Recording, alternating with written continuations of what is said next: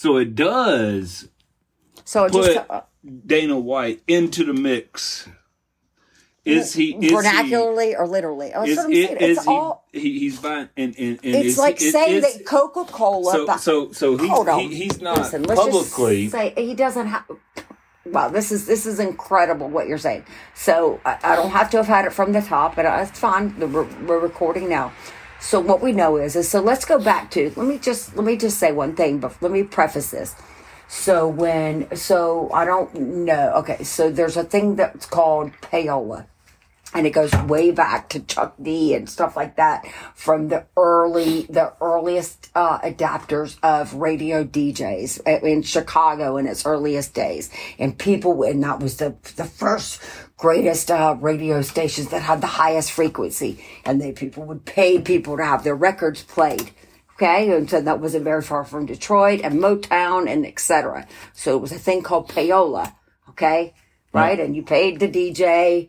You paid the radio DJ, right? So payola, right? And then it went all across and every other state, and it trickled down, and then that's what everything became on the radio, right? Okay.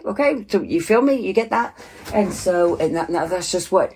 And that's not just what payola is. That's what it is. That's what it means. And like whatever people hear is what they adapt to. Whatever people see is what they adapt to. Whatever that people know and touch and see is what they adapt to. It's snowing. So it's the earliest adapting of that. Yes, and the buddy's running right through there. Hold on one second. It is. And live on a podcast. So I can't. Are you familiar with payola, Billy? Payola. Not really, no. Okay, so what I mean by that, no, I didn't mean it in a bad way, but it was, it helped. It's what shaped and framed Americana radio. Actually, it's what it was, the big criminal syndicate of it. You could buy your way into fucking Billboard's Top 40 is the fucking truth. Yeah. Okay, now, so let's fast forward that into exactly what you're saying in every fucking facet of life. Who's paying the motherfucking piper to have that pumped into whatever mainstream? Period. Persona non-motherfucking grata. It's called Prime. Okay. So we want to make sure I got that right. Correct. It's been named a million fucking things. It has been named. Prime I got news for you. The official sports drink of UFC. So Prime is the vernacular so Gatorade. Logan Paul, that's the. So they've made their own Gatorade. Yeah. It's a hydration drink. And how many people know that? Okay, so let's just do this little anecdotal trivial thing. Gatorade was the sports drink that was made for the Florida Gators. Did people know that? Did you know that? I didn't know that. Oh, love you. It was made for the Florida Gators. Gatorade. Yes, it was made for the Florida Gators. It was the original orange for the Gators. No. And it was, filled with Gatorade's been around since I was born. So that's when it came out, when the Gators. And I had not even been born yet, but I read a lot of papers. Whatever. That's when it came out, back when and so it was they named it Gatorade, which is an incredible, and that was the very first time that it started to be orange, whatever, and an incredible, yes. That was the first. I love working. I love having a panel of guests that skew the entire. What the fuck you know? Okay, I love you. Yeah, I love. Yes, Gatorade. Gatorade's been around since as long as I can remember. And it was an electrolyte drink in orange for the Florida Gators. So that should give you a greater perspective into that. Yeah, because I remember back in the day, there was only 3 flavors. It was lemon, lime, orange, and fucking fruit punch. When it first came out, it was all orange Gatorade. And I remember that as a kid, that those were the only flavors. And as I got to my teens is when they started adding other flavors. And Gatorade came from It came out when I was like 16. And maybe, did you know it came from, Billy, did you know it came from the Florida Gators? Yeah. Yeah, I wasn't born. I don't know. The whole reason it came out was a sports drink for them.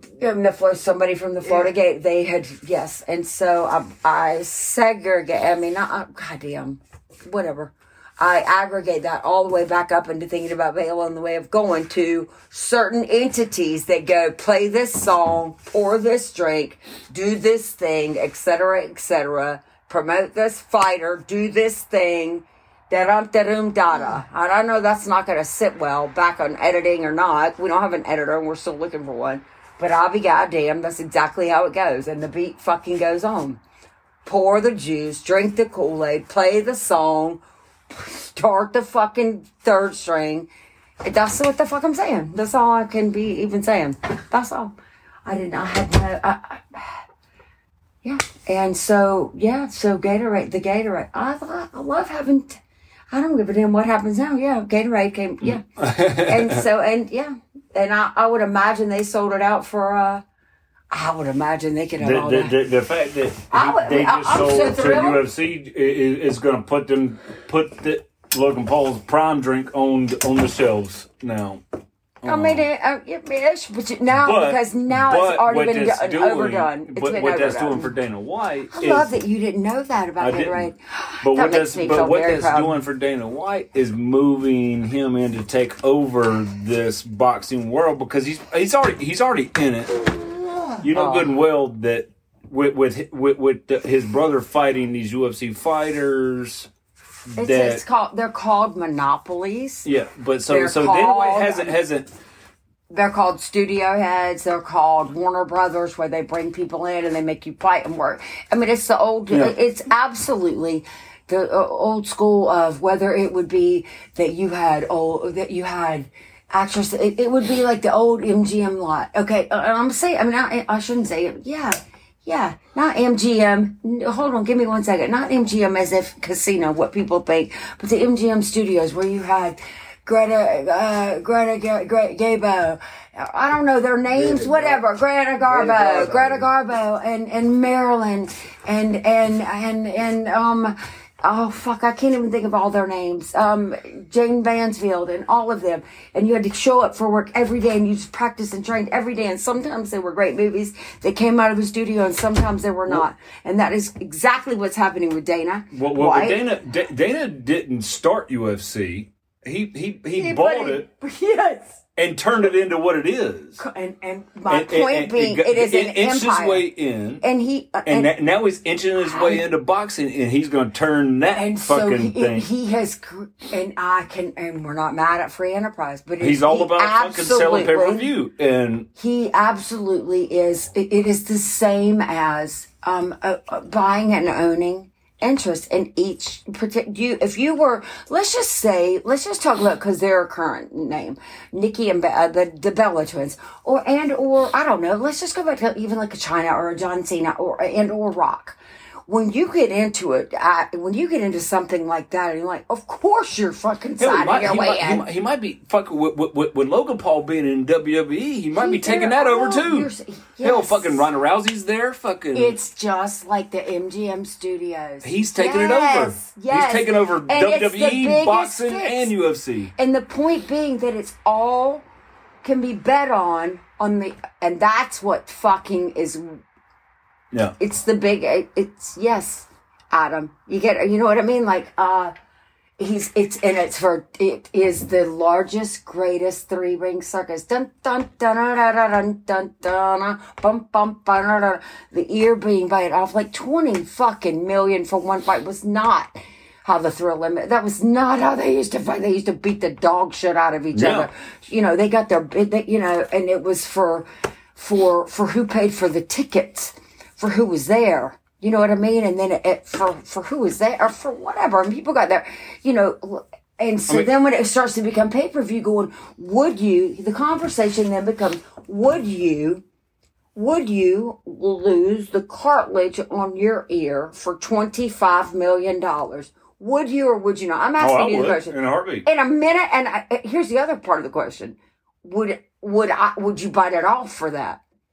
Yeah. Correct. You damn right I would. And then what happens next is that the next fight. Yeah. Right? And then it made that next one so huge. And so, like the first one was huge. Yeah, and so the second one was. So it makes us all a Hunger Games society. You know what I mean? And so, and the people sitting at home to watch it, and what it does is like, and then when you start putting cages and bars and rebars up around, it's like, it becomes like dogfight. It becomes dogfighting. Dana White taking over boxing, but he is. He's inching his way in. That's what our last conversation was. When I'm like, but that is never registered. And let's think about it. The first the first time in what sport with Conor McGregor and fucking Mayweather. Okay, well, and what do you think those two guys were fucking barking at each other without Dana White being involved? Let me ask you a question. In what other commissioned sport is it allowed for a coach to be the coach of the same team, or an owner to be an owner of the same, and so promoting so when we say promoter, so here's where we've lost our way. Yeah. Because the promoter of, meaning, I mean, that's when we've gone to dun dun dun dun dun dun dun right. dun dun. It started with that. So, right. Dana White promoting this. Well, no. Don King started I have to say that he was the promoter. Don King would stand behind. Yes, but Tyson and Holyfield, and he promoted them both. And when Don King the rights to both. Dana White is the current day. Yes. Dana White is, and we don't have to blame him. You're absolutely right. It is a. But the problem when Don King fell out of public's eye, that's when boxing went away. Well, I mean, but the truth is, boxing is a sport because Dana White is now the Don King. Don King is the current day Ripley, Barnum and Bailey. Yeah, he's the current day Barnum and Bailey. Right. He is. It is the bearded sideshow. Is exactly what it is, and you can love it or hate it, but it is absolutely. Current day. It's the current day. Don King got off camera, boxing fell apart. Dana White is, without a doubt, the bearded sideshow. I will sell them what the fuck they want. We will build tents. Yeah. People will come. They will kick their faces in. People want macabre. We can't do dog fights. The culture doesn't like it, but we can kick in jaws. It is the current day carnival sideshow. Yep. And he is he bought so much into these Paul brothers because they're selling tickets. Correct. And they're selling tickets, and they're selling and the other part is that they're selling on cable, they're selling on and things like Hulu and things like that don't even pick up that particular station. And so people they're buying into all of that. So besides the fact that they're going, when I say vernacular tense, they're selling out arenas nobody even talks about. It's this dirty, dark secret. Randomly we see these. It's absolutely he brought in Brock Lesnar. It is a bearded sideshow. I mean, he brought in Kimba Slice. I mean, these are people that it's have grabbed people's attention on YouTube. Oh my God, and he's put them on pay-per-view. Right? Yeah. Because it is a fucking circus. And I want you to know who, and they're paying for it, and they love it. He's like, hey, look, we got 10 million views on fucking, or 100 million views on fucking YouTube. No, we want for this person. So why not bring them in here and let them fight? And we want to go to places. Forget watching on YouTube. I don't want the 4 cents. Well, that's what it's. I don't want the 4 cents. I don't want the 4 cents a click. I want the T-shirt sold. I want the $8 popcorn sold. I want the parking. I want to own the fucking $22 to get in. I want the fucking $19 experience. I want the $38 to meet and greet. I want the $125 if you want a dinner. It's like that. And TNT, which is a network nobody's even thought about in forever, and they're gonna have it on their Sunday night TNT, and it's dog fighting, but in the human construct. Yeah. And crazier than that is that we would rather save the dogs. Wow, holy shit!